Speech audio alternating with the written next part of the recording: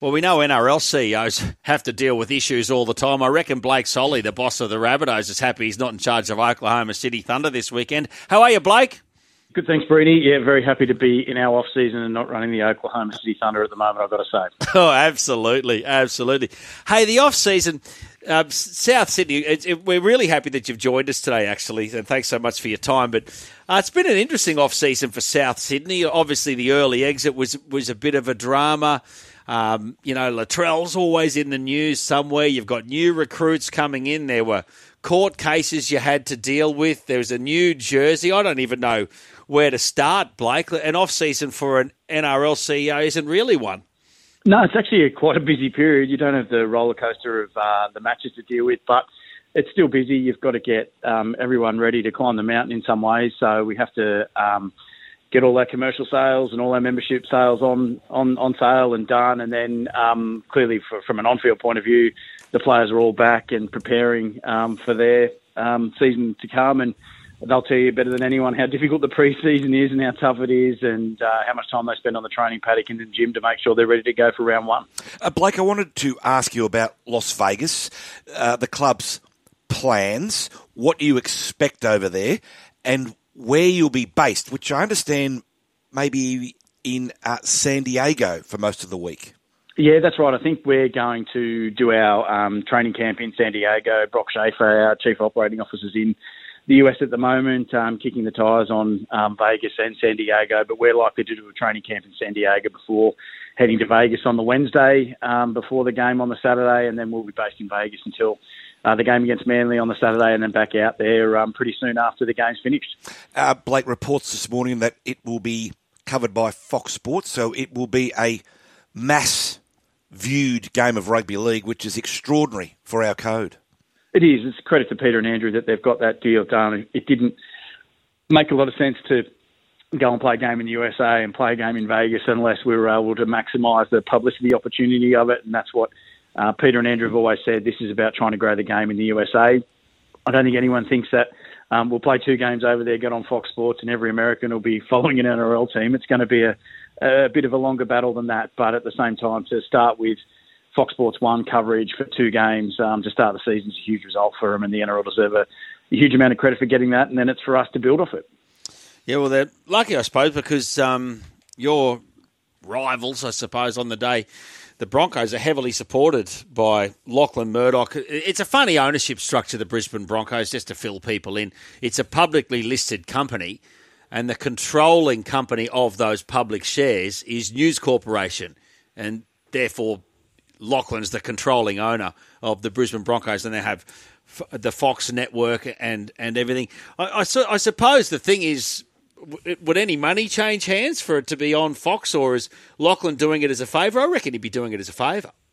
Yeah, I think Fox have always been the broadcasters of the NRL in the USA, but we probably haven't had an opportunity to be on prime time over there because of the time differences. So it's great that if Lachlan and the guys at Fox here have been able to engineer us being on prime time on Fox 1 over there when we take the game over there, that's a great result for us. And whoever the ownership is who's led that, they deserve a huge amount of credit because we've got owners ourselves who've got some pretty heavy interest in the USA, and they're always keen to grow the game over there and particularly grow the Rabbitohs over there. So it's just great that we're going to be on Fox Sports 1, and it's a huge opportunity for the sport to put its best foot forward. Yeah, well, Rusty's tried it before. He took a Rabbitohs game over there. Blake, you know what stuns me about the whole Las Vegas thing, and you're the CEO of a company and money's tight, and we know that, is the expense of it. Like, all the teams have sent people over beforehand, as you said. Was it your chief operating officers over there at the moment, or scouting grounds, and like to transport all those people? Like, how many people will South Sydney take, let alone the other three teams? There's a lot of money on the line here. There is. It's a huge investment by the game. Each club is taking, I think, 22 players and 13 staff across. Wow. A number of us have also got some sponsors heading across as part of corporate partnerships with it. So it is a huge undertaking. And Peter's always said that he believes if we can corner some of the broadcast and potentially some of the wagering market over there, this will be an investment well worth making. So anyone who knows Peter knows that he doesn't get too many things wrong. So it seems like it's a great opportunity for us, and if we can execute it properly, I'm sure that Americans will fall in love with the game, or a selection of Americans will fall in love with the game. It's got everything they like. It's got fast ball movement, it's got physical collisions, and it's got personalities. Now, Blake, your major off-season recruit, Jack Whiten, turned up for training for the first time last week. Run us through how you signed him, what you expect from him, and how much enthusiasm he's brought to the club already.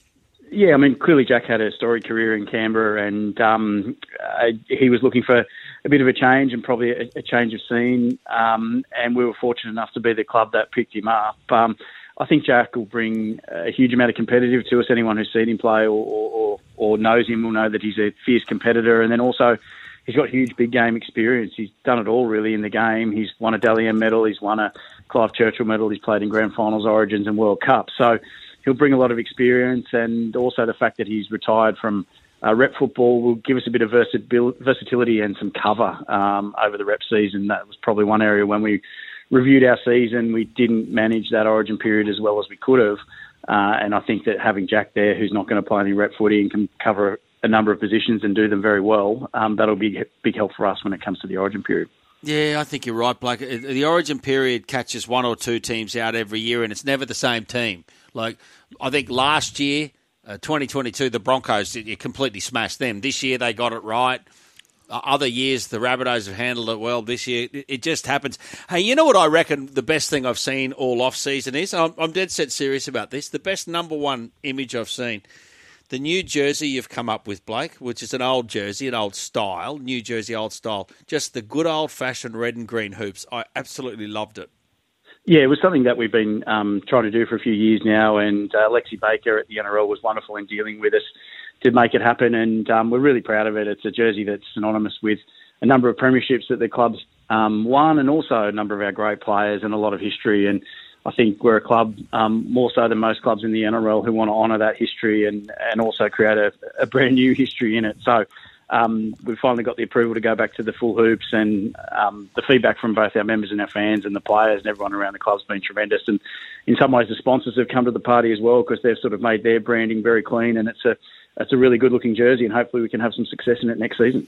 Now, Blake, with the jersey, with Vegas, Whiten, it's certainly exciting times at Redfern. However, the club and the game lost one of its greats last week, Paul Sate, sadly passing away. He'd had a long battle with dementia. It was a very sad day for the club. Yeah, it was. Paul was one of the great players in our club. In some ways, maybe didn't get the attention that his career and that his success deserved, because he played in such a wonderful team with Ron and Bobby and John Sattler and all those guys. So, but everyone who knew Paul knew what he contributed on the field, and also what a lovely man he was off it. And it was a very sad day for the club and a sad day for the Sate family. But he'll stand the test of time. I think in the club's history, he was in our Legends team, or our team of the century, back in 2008. And I think everyone who knew him will remember him very fondly, and he'll always be remembered for what he did on the field. And as I said, the great gentleman he was off it. Now, Blake, Paul has texted in while this interview's unfolded. Can you please ask Blake why Souths do not have Sunday home games again this year? We have, other than Vegas, one all year, and that is in Canberra. Also, the last 10 years, roughly one a year. Yeah, it's probably not a question I can answer, because it's the NRL and the broadcasters who schedule the season, and we'd love to play more Sunday afternoon football, but I suppose one of the success stories of the club is how popular we are on the TV. So Channel 9 and Fox want us to be in those primetime slots on Thursdays and Fridays, and sometimes on Saturday night. So we don't get too many Sunday afternoons, which means we tend to cycle through the Thursday and the Friday. And then probably one of the other things that the NRL will tell you is, if you play a lot of the Thursdays and Fridays, you don't get Sundays, because they're mindful of giving teams 5-day turnarounds. So us, Brisbane, probably the Roosters tend to play a lot of Thursdays and Fridays and not many Sundays. And unfortunately, that's just how it works for us. Hey, Blake, just talking about, Sunday footy and stuff like that. Look, in a perfect world, we'd all live one block from a stadium and our favourite team would play there every Sunday for all 26 rounds, but it doesn't happen. Talking about stadiums, though, how is South sat? Like, of the Olympic Stadium, Allianz, where's that whole situation at the moment? Yeah, we've been pretty clear for a long period of time that the government needs to make a decision on what it wants a core stadium to be. I think there's been 5 or 6 different stadium strategies across any number of New South Wales governments in the last 12 years. And every time a core stadium's been promised investment that never arrives. So we've been happy to commit our content and play home games at a core stadium. It's popular with our members, but at the same time, we can't have the facilities falling behind what people are experiencing either at Combank Stadium or now the new Allianz Stadium or outside the state. So we're really asking for the state government to tell us what they want a core stadium to be, and if they've got no appetite to invest in it and make it the stadium that it needs to be in the future, well, we should have the ability to choose another stadium within the Venues New South Wales network and play there. So that's been our consistent position for a long period of time, and it's one we're going to stick to. I think, just let me just make a comment there, Bulldog.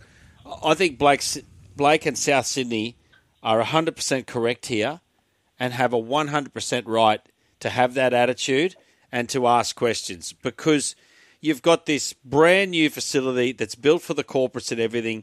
The Olympic Stadium's not built for rugby league. We don't have to get into the whole debate, but the way you're going about it, Blake, is 100% correct. You can say to the state government, hey, it's a bit like I signed a deal to buy a Lexus, and in the end you gave me a second-hand Corolla.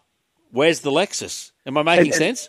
Absolutely, and we're not saying to the government you must invest in it. We understand that economic circumstances they don't change, have to. Spending priorities change, but they've just got to deliver, I think, a final verdict on it. And if you think, I think it was when Graham Annesley was the New South Wales Sports Minister back in 2011 when the first stadium strategy was considered and arrived at, and it always had investment in a core stadium, and every strategy up until COVID hit in 2020 was going to invest in a core stadium and refurbish it and make it better for rugby league, and particularly better for week in, week out club rugby league. And that's never arrived.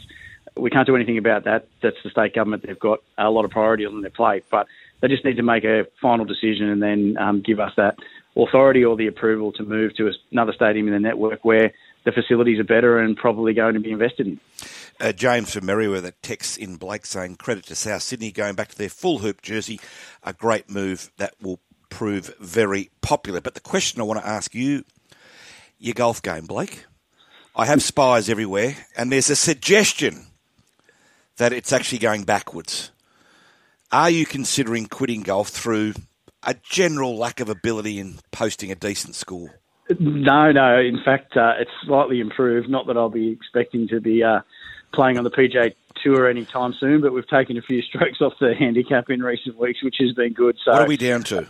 18. So that's still not a fair bad, bit of work to do. But it's just a great game, and anyone, I suppose, who's addicted to it, like some of us at the Rabbitohs are, will understand that even when you're playing terrible, you can't get enough of it. And we've got a few players who love the game, a few sponsors, and a few of the staff as well. So any opportunity we get out to have a hit, we generally take it. Do you get cranky at a 3-putt or a slice? Yes, I could probably try and lie and say no, but no. When things aren't going right, I'm not I get a bit cranky on the course. Yeah. Where do you play, Blake? What's the home course? The home course for me is the Coast, which has got a pretty heavy Rabbitohs contingent down there at Little Bay. So, oh yeah, yeah, great course, nice public course, good atmosphere in the clubhouse afterwards. It is good. There's a few of us at the club who are members there, and always try and get out when we can to have a hit. I'll have to come with you when the members have got the slots, because if you turn up there as a member of the public, then 5.5 hours later you'll get through your round. It's that popular. It's a great joint though, Blake. Well, it's got one of the best views in Sydney, right? So not only is it a nice course, but every tee box you can see the ocean, and it's just a wonderful place to play and a good place to have a beer afterwards in the clubhouse. Great stuff. Hey, Blake Solly, thanks so much for spending time with us on a Sunday. No, thank you, and it's great to be on the show, and always listen, so enjoy the rest of the show today.